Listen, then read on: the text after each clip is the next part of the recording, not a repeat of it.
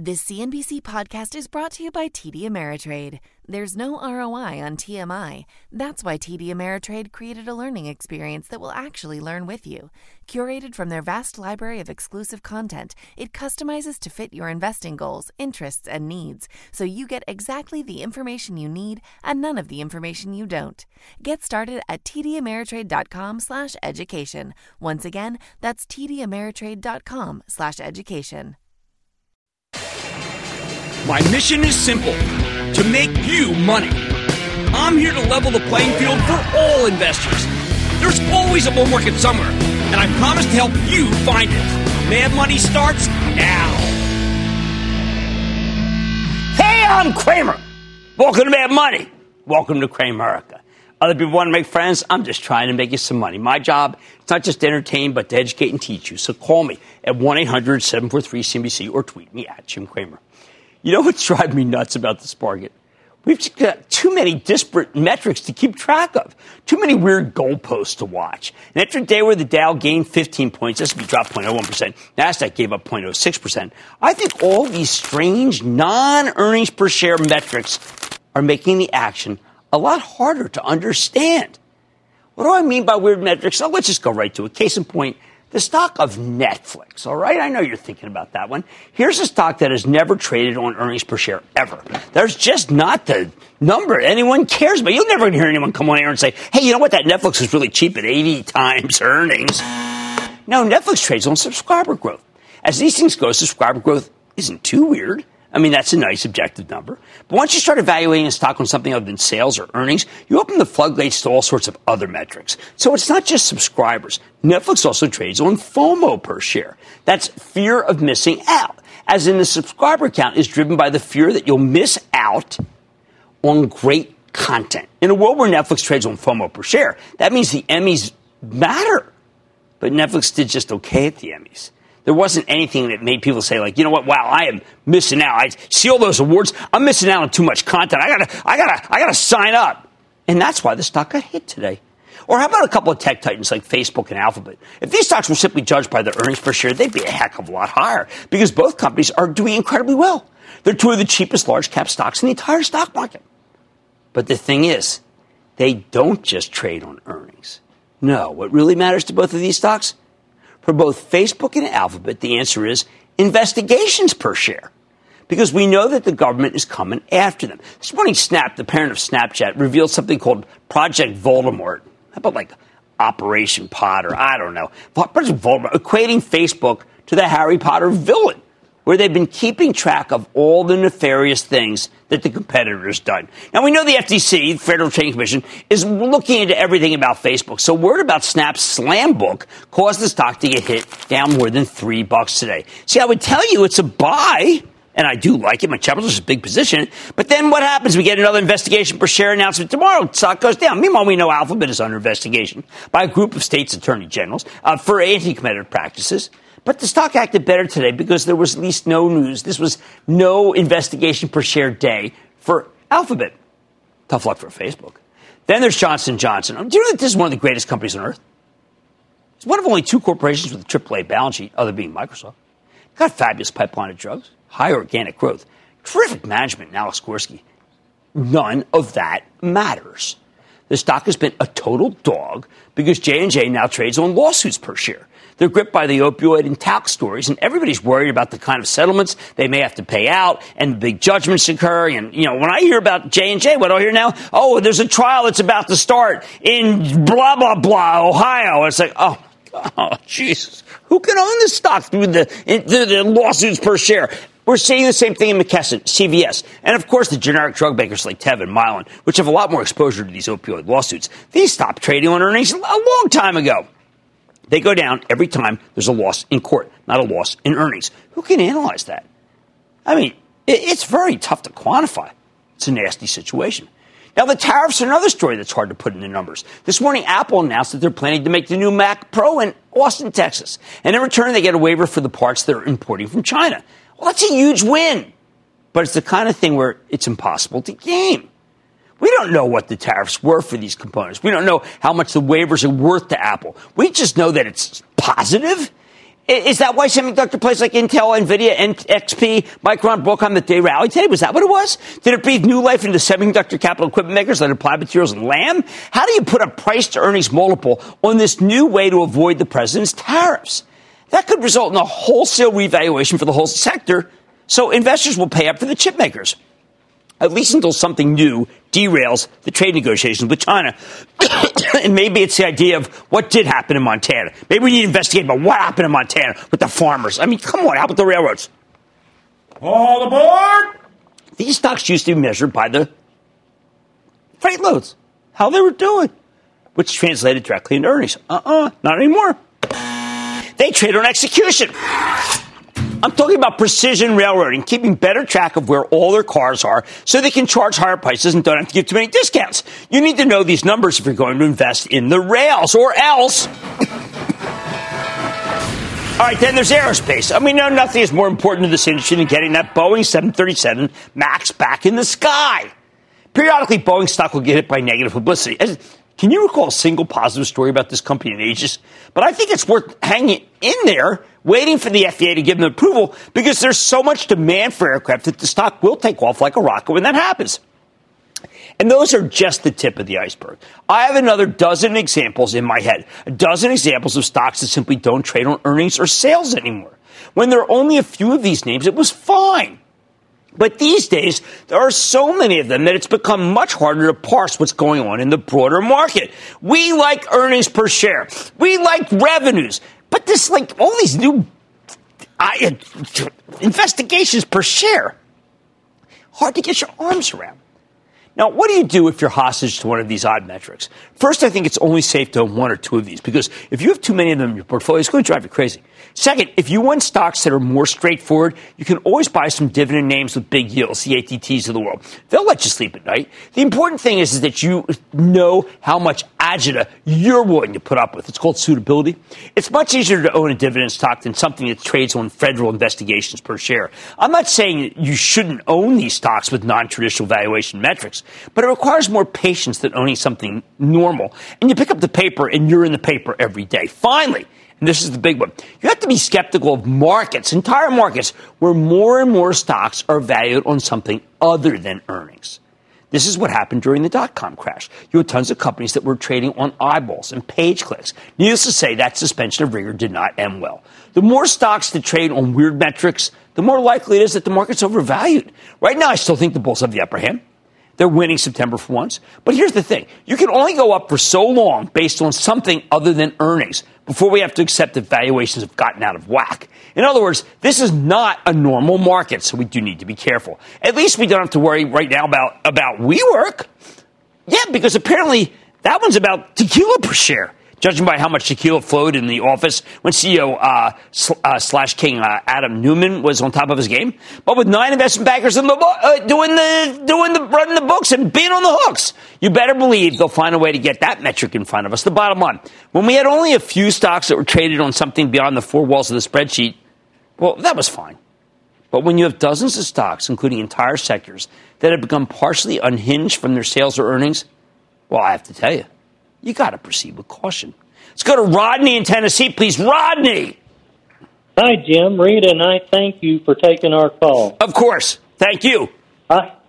Good. I bought Oracle, and I thought it was oversold on bad news.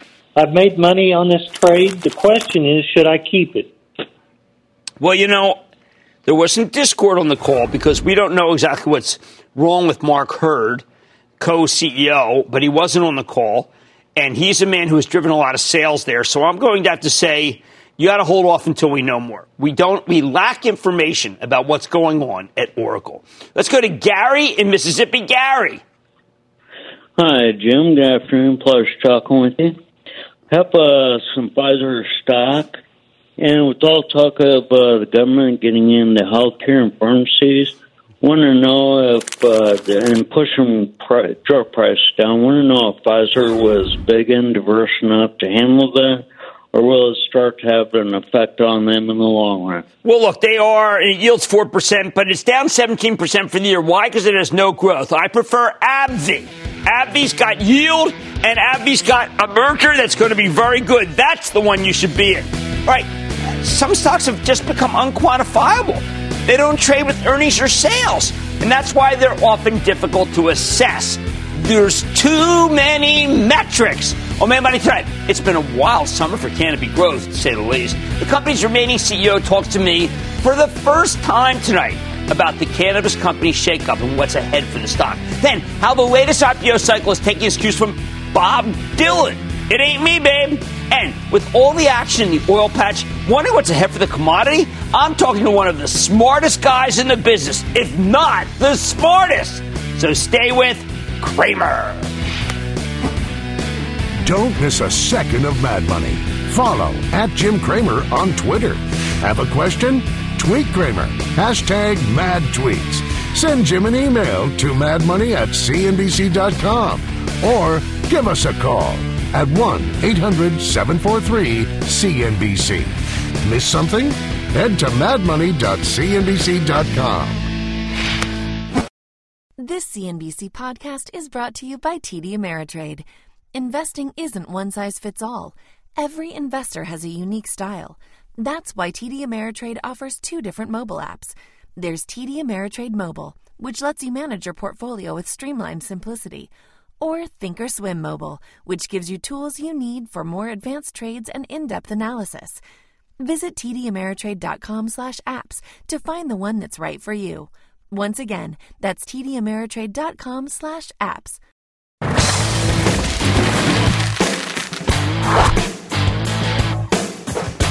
For months, the cannabis cohort has been absolutely hammered, in part because the group needed to cool down after getting way too hot. So when will it be safe to start picking at these pot stocks again?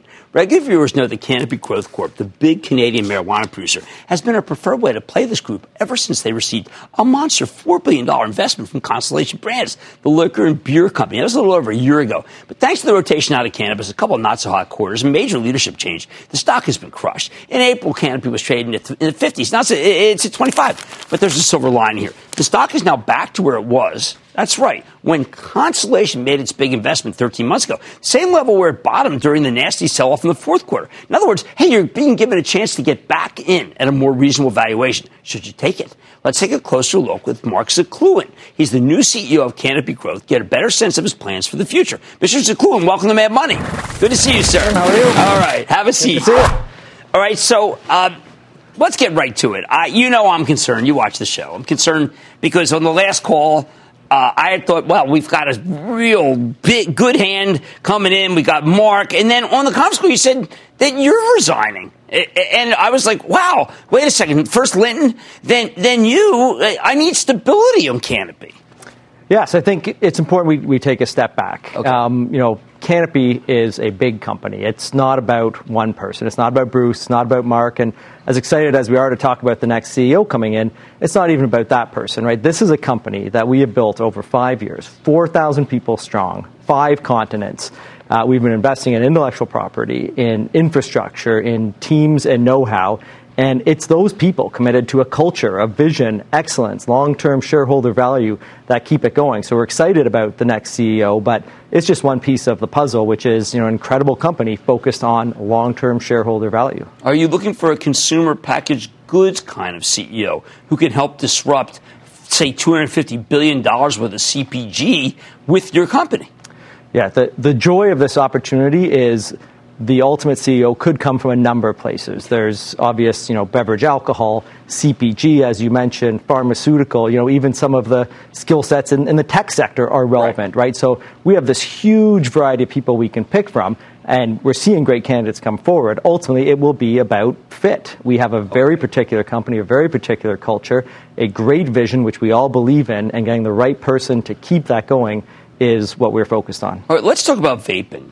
In the last 72 hours, I'm friendly with enough people who vape, and they're petrified.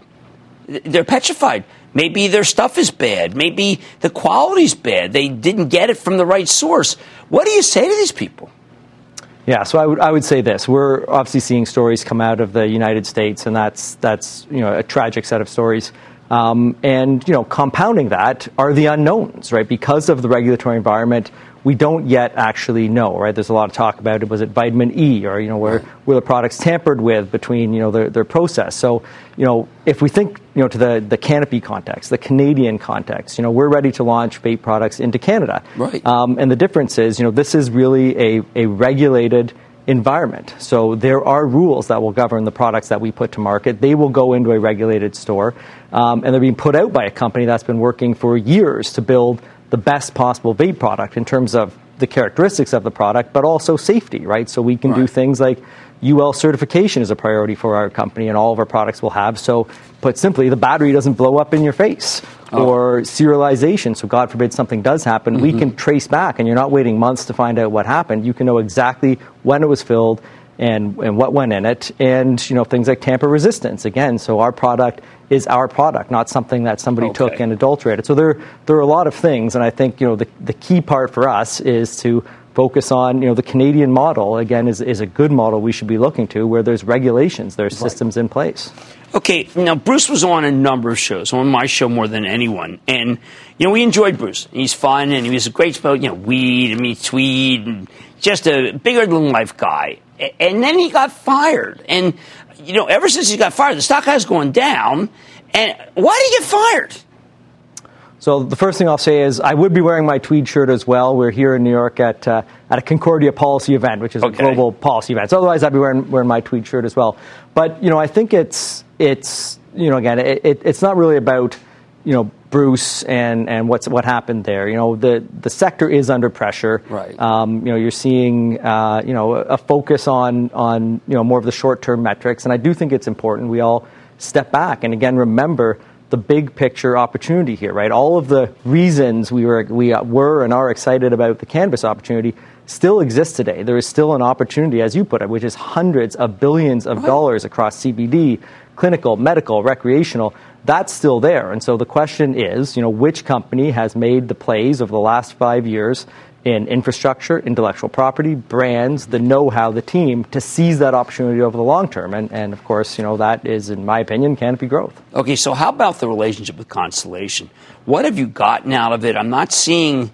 Look, in the time that you guys are together, I've seen Spike Seltzer take over.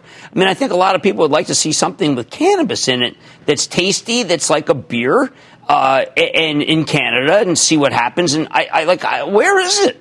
Yeah, so talking about the beverages is actually a perfect example of the collaboration we have with Constellation, right? So you're right, seltzers are the biggest thing in the U.S. right now, and around the world, and stop and think about the cannabis beverage opportunity, right? We have an opportunity to create a precisely dosed product that gives people a reliable experience that we can relate to the experience they know with a seltzer or a beer or an alcoholic beverage.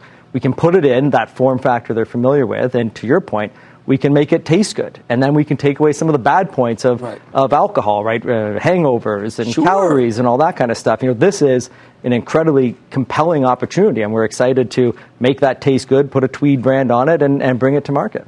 Well, the last thing is the acreage deal. Would Constellation have done that deal? It was definitely Bruce's deal. And it's a lot of money. To me, sometimes it's hard to justify that you gave them so much money. Why did you? So let's, I guess, put it in context of the triggering event, right? Waiting for the U.S., but you got it. Well, that's good dough. It's good dough. We got Republicans in charge from here to eternity. So of course, it's real money. I would say 6 years. Okay. Time frame for that triggering event. To put in context, Canopy Growth has just been around for 6 years, and think of everything that's happened in that time frame. So we obviously believe a triggering event will occur, and I think the other important part is part of this deal is that all of those things I was talking about, that beverage or the vapes, all of that work we're doing is intellectual property that we can make available to Acreage in the short term, right? So not only do we have a play with the best players in the United States, we can empower them to do even better. Okay, that's fair enough. But you're right, the whole group is compressed. It's not Canopy. And I think it's great that you came on and explained to people all the great things that you're doing. And that's Mark Zakloon. He's the CEO of Canopy Growth. He will not be the CEO after they name a new CEO in sometime in the near future. Mad Money's back in. This CNBC podcast is brought to you by TD Ameritrade. In unprecedented times, access to the right information can help you make better-informed investing decisions. That's why TD Ameritrade is committed to providing a range of relevant educational content, like timely articles, informative webcasts, and access to daily live market news, so you can stay on the path to becoming a smarter investor. Learn more at tdameritrade.com/markethub. TD Ameritrade, where smart investors get smarter.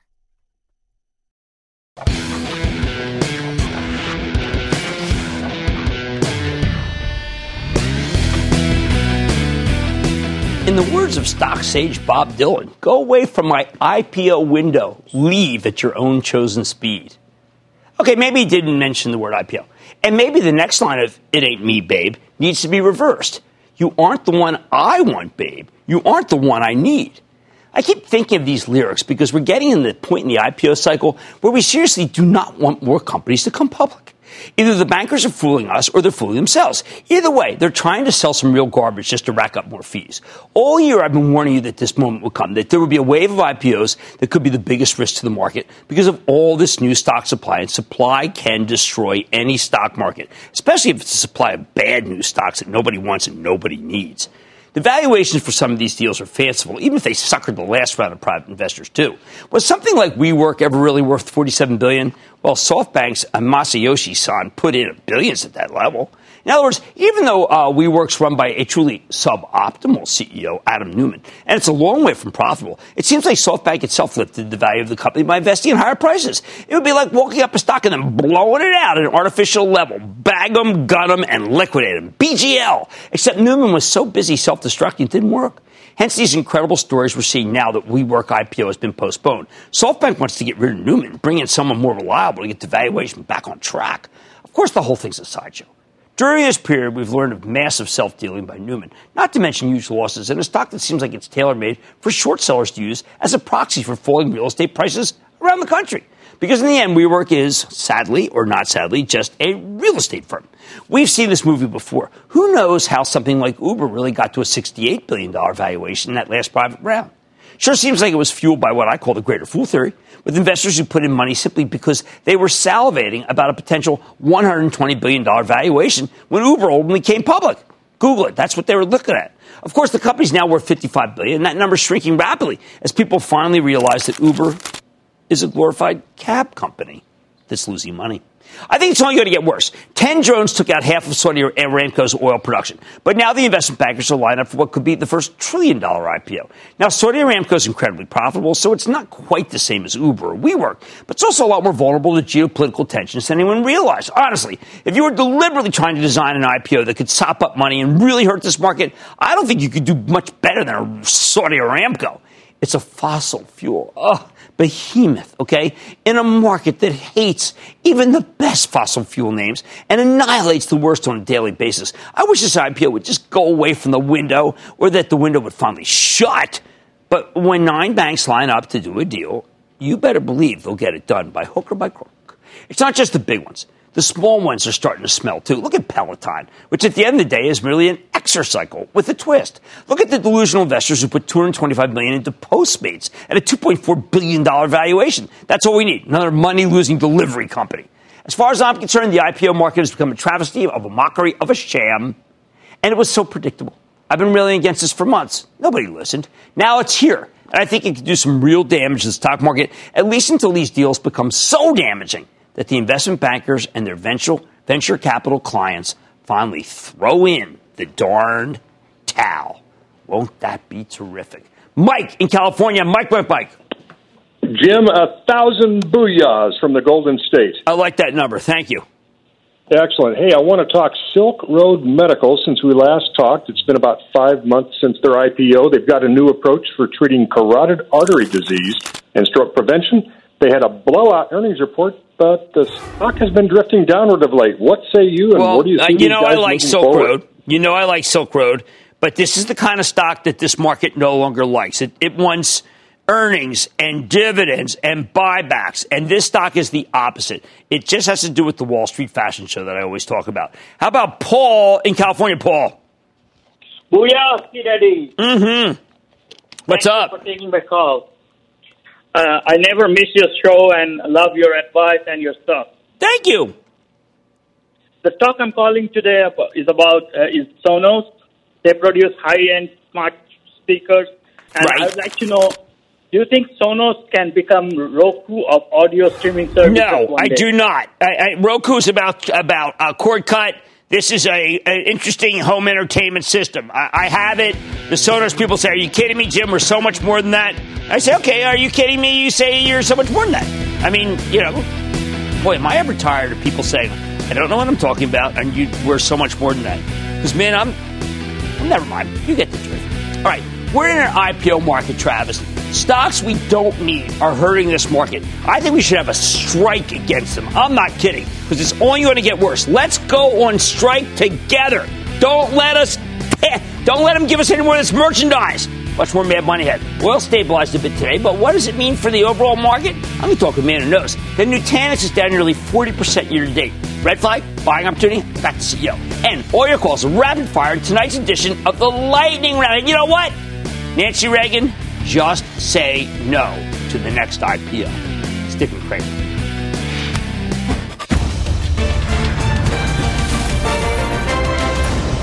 Tomorrow, kick off the trading day with Squawk on the Street. Live from Post 9 at the NYSE. That's the big flaw in the story, other than the fact that the guy is a complete crazy man, lunatic. What? Well, when you say, remember, David, there's a podcast and there's where you can't make the gesture. Takes one to know one. Yeah, yes. Well, you bet it does. It all starts at 9 a.m. Eastern.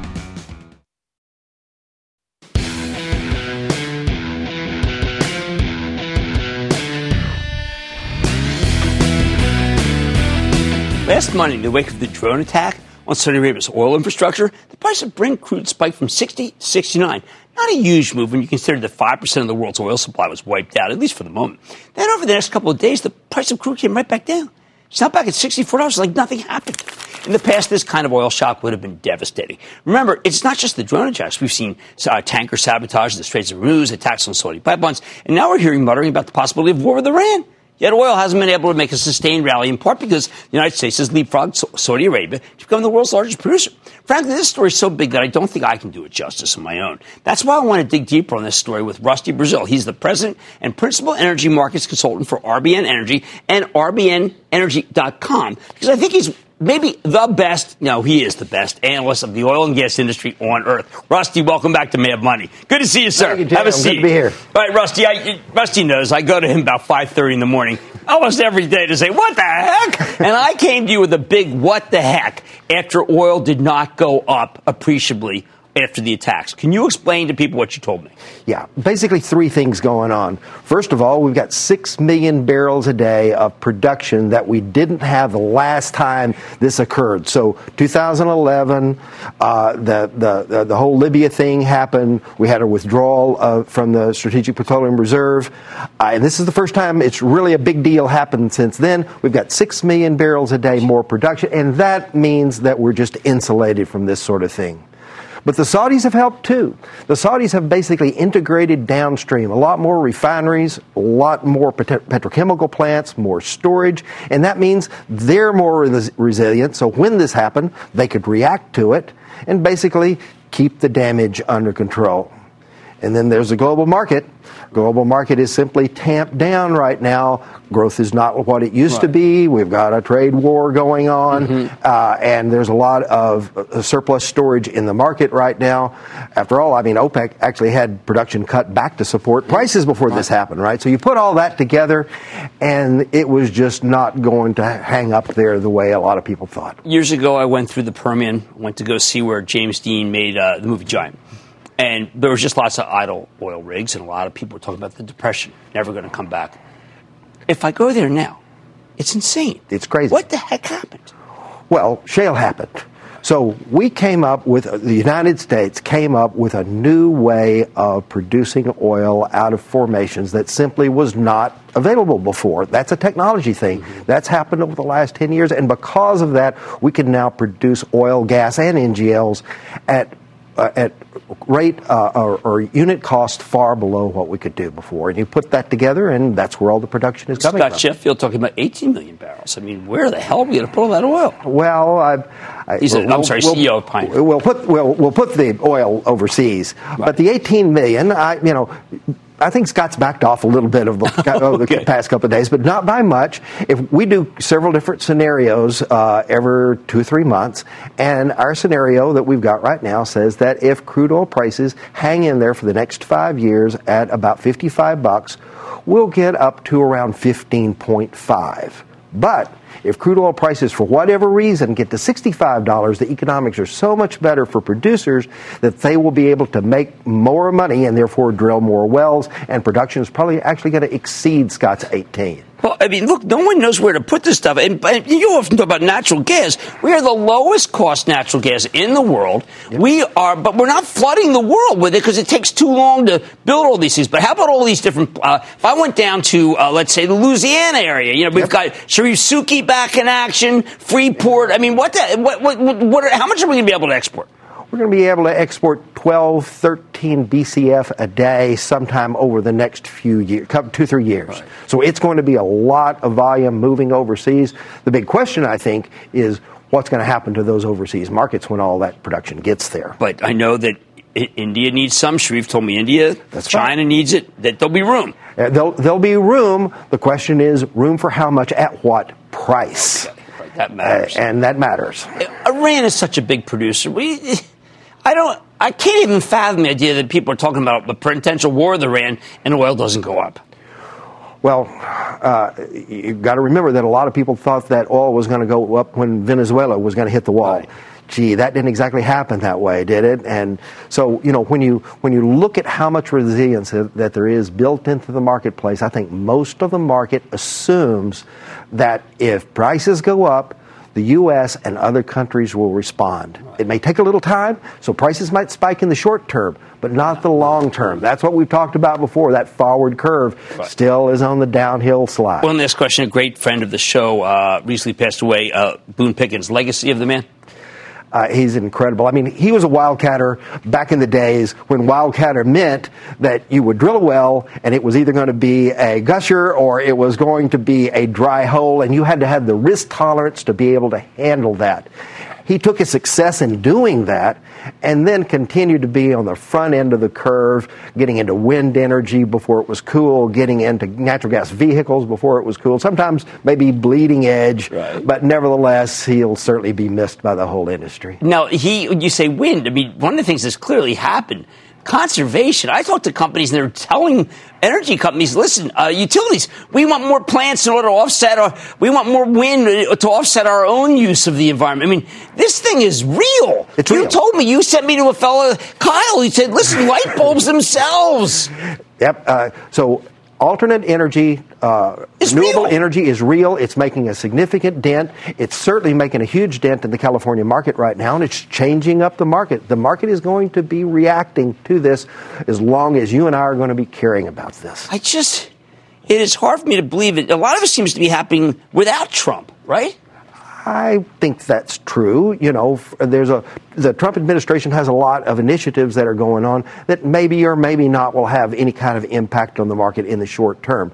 But the main thing is the Trump administration has not done anything to hold the market back. Right. So we're getting pipelines approved. We're building new LNG export terminals. Producers are still drilling and completing wells. As long as that's happening, I think most of producers are looking at that as a win in Washington. Wow. Well, I've got to tell you, you've been right as rain the whole way. Always telling me no more big spikes, no more $100 moves. That's Rusty Braziel. He's the president and principal energy markets consultant for RBN Energy, rbnenergy.com. I think he's the most must-read. It's by 6:10 each morning. And, boy, he's got some great stuff about music, too, if you care about it. Man, buddy's back into the break.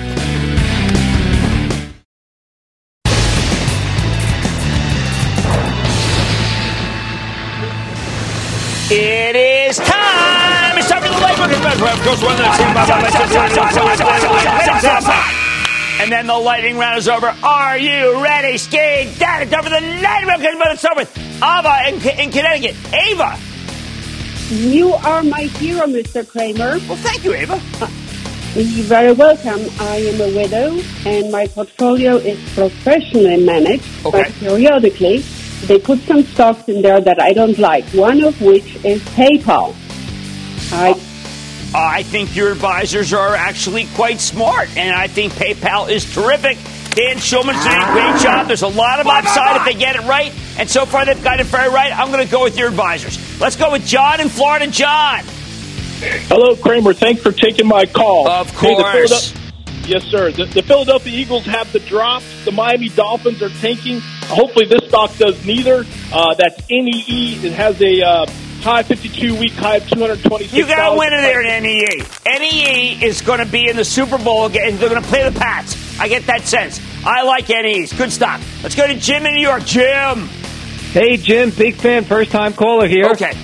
Jim, I recently purchased Exact Science, EXAS. Since then, it's been beaten down for no apparent reason. Well, you know what? There's a lot of high multiple stocks that have been sold off. They just got European approval for one of the things. They're doing a lot more besides just colon cancer. I say buy. All right, let's go to Sean in Alabama. Sean. Yes, sir. I wanted to ask about Sarepta, SRPT. Sarepta's become too hard. It's just too hard to make a determination. Sometimes you just got to punt. It's 4th and 10. I'm punting. I can't figure it. Stock's just going down, down, down on some new iteration of something that's wrong. I can't touch it. Let's go to David in California. David.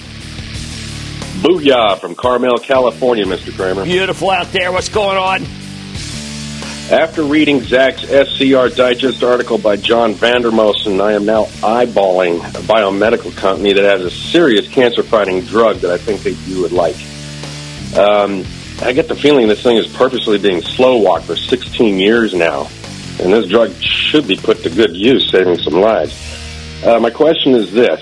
If this biomed company goes broke before this drug gets approved, what happens to the drug in the study?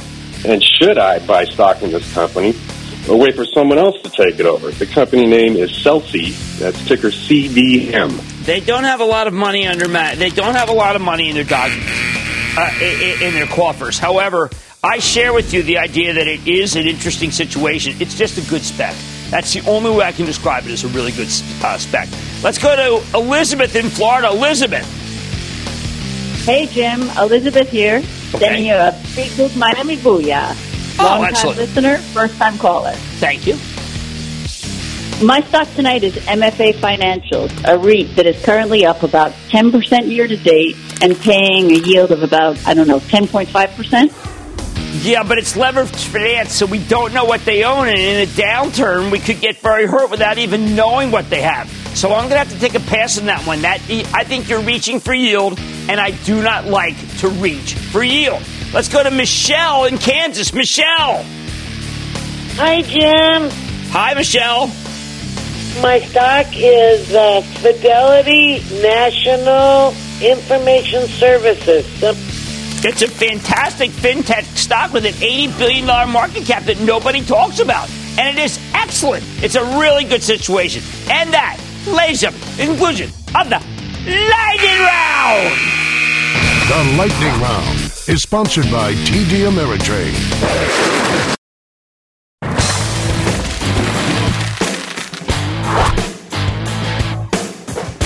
How do you know when it's safe to circle back to a formerly high-flying stock that's been beaten down for maybe all the wrong reasons?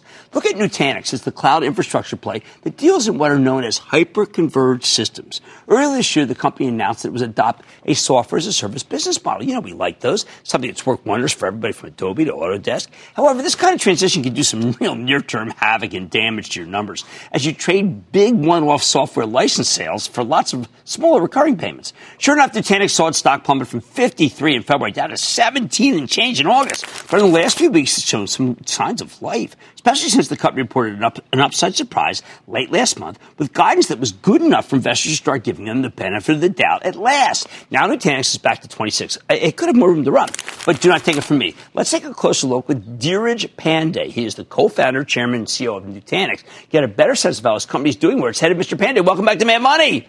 Good to see you, sir. Good to see you. Thank you so much. All right. Now, Dheeraj, you yourself have said that it is hard to spot the underlying growth because of the subscription transformation. Explain how even you have to admit that it's harder to spot. Yeah. First of all, thank you so much for inviting me on our 10th year anniversary. We just finished 10 years congratulations. Today. And it's been a journey of a lifetime. We've had to put 2 model changes in the last 10 years. Right. And it's not easy, as I was saying, in that treatise. At some level, the idea that you're going from one business model to another also has all these comparables of apples and oranges built in. And subscription, the first thing is why? Why subscription? And I go back to this new era of subscription economy, iTunes versus we like that on our show. Spotify. I think, people thought Apple had digitized music, and then there was Spotify that digitized it even further with subscription. I think our customers are looking for piecemeal, bite-sized infrastructure.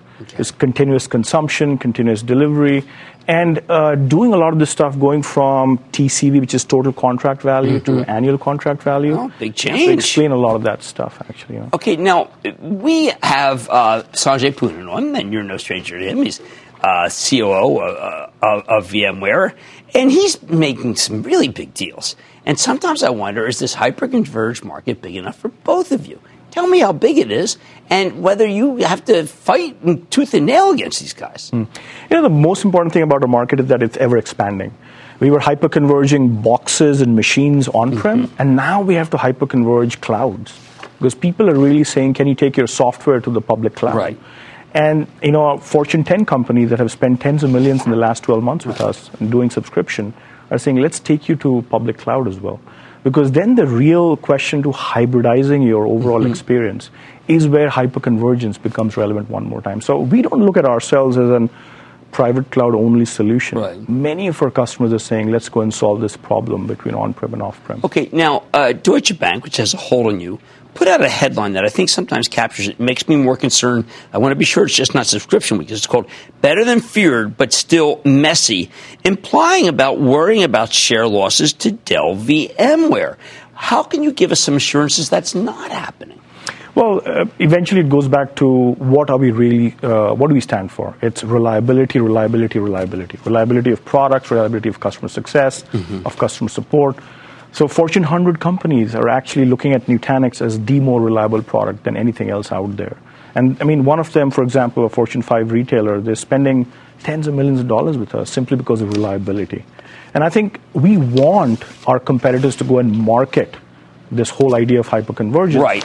Because without them and their marketing dollars, we can't be the only one going and doing this. The market will grow because of more larger companies in this space. Okay, so in the last quarter, you had 71%. Fourth quarter 19 subscription billings mix plus 19 points year over year. What numbers should we be looking at to try to figure out exactly when things cross over and we should just say it is apples to apples? Well, so in the last 12 months, I would say last 9 months, we really said let's plow through this transition. Right.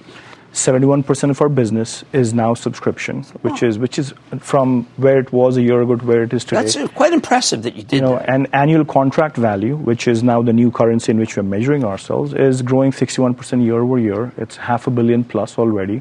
So I think the coming 3-4 quarters is where we are really focused on making sure we plow through this whole thing so that then the street can do apples to apples. Right. Now, how about partnerships? Where are you guys?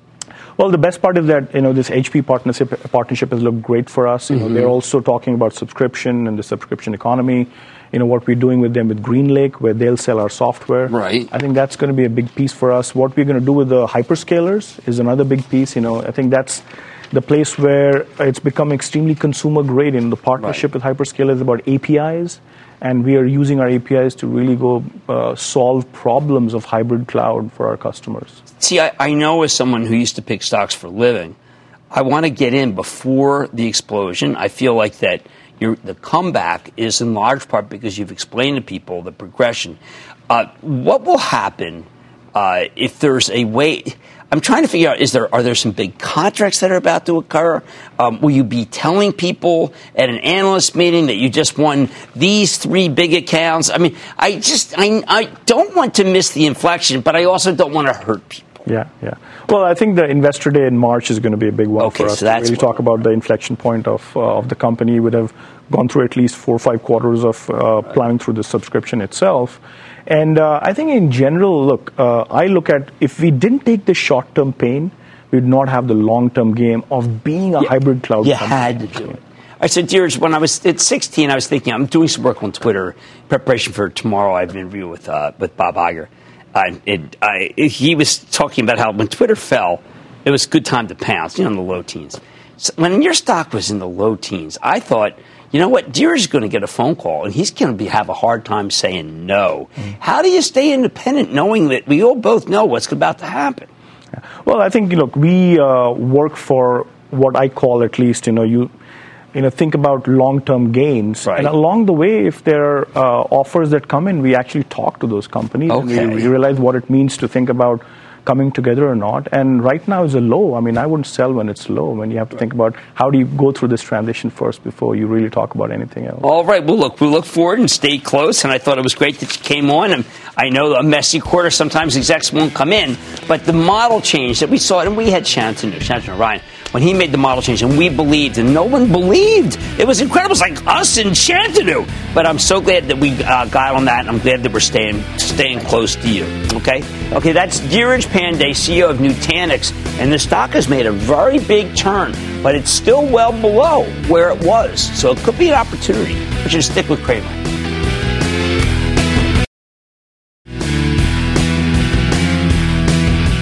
Trade war per share. Agricultural plummeting per share. I mean, the reason why it's so hard, guys, it's just not a traditionally valued market. So let's stay cool and calm. I like to say there's always a bull market somewhere. I promise I'll find it just for you, right here on Mad Money. I'm Jim Cramer, and I'll see you tomorrow. CNBC's Workforce Executive Council is a premier group of C-suite human resources executives from leading companies across the country. It offers a members-only portal and chat, plus exclusive industry content, with access to breaking news calls and digital networking experiences. The network and resources HR leaders need now. Apply to the Workforce Executive Council at cnbccouncils.com/WEC.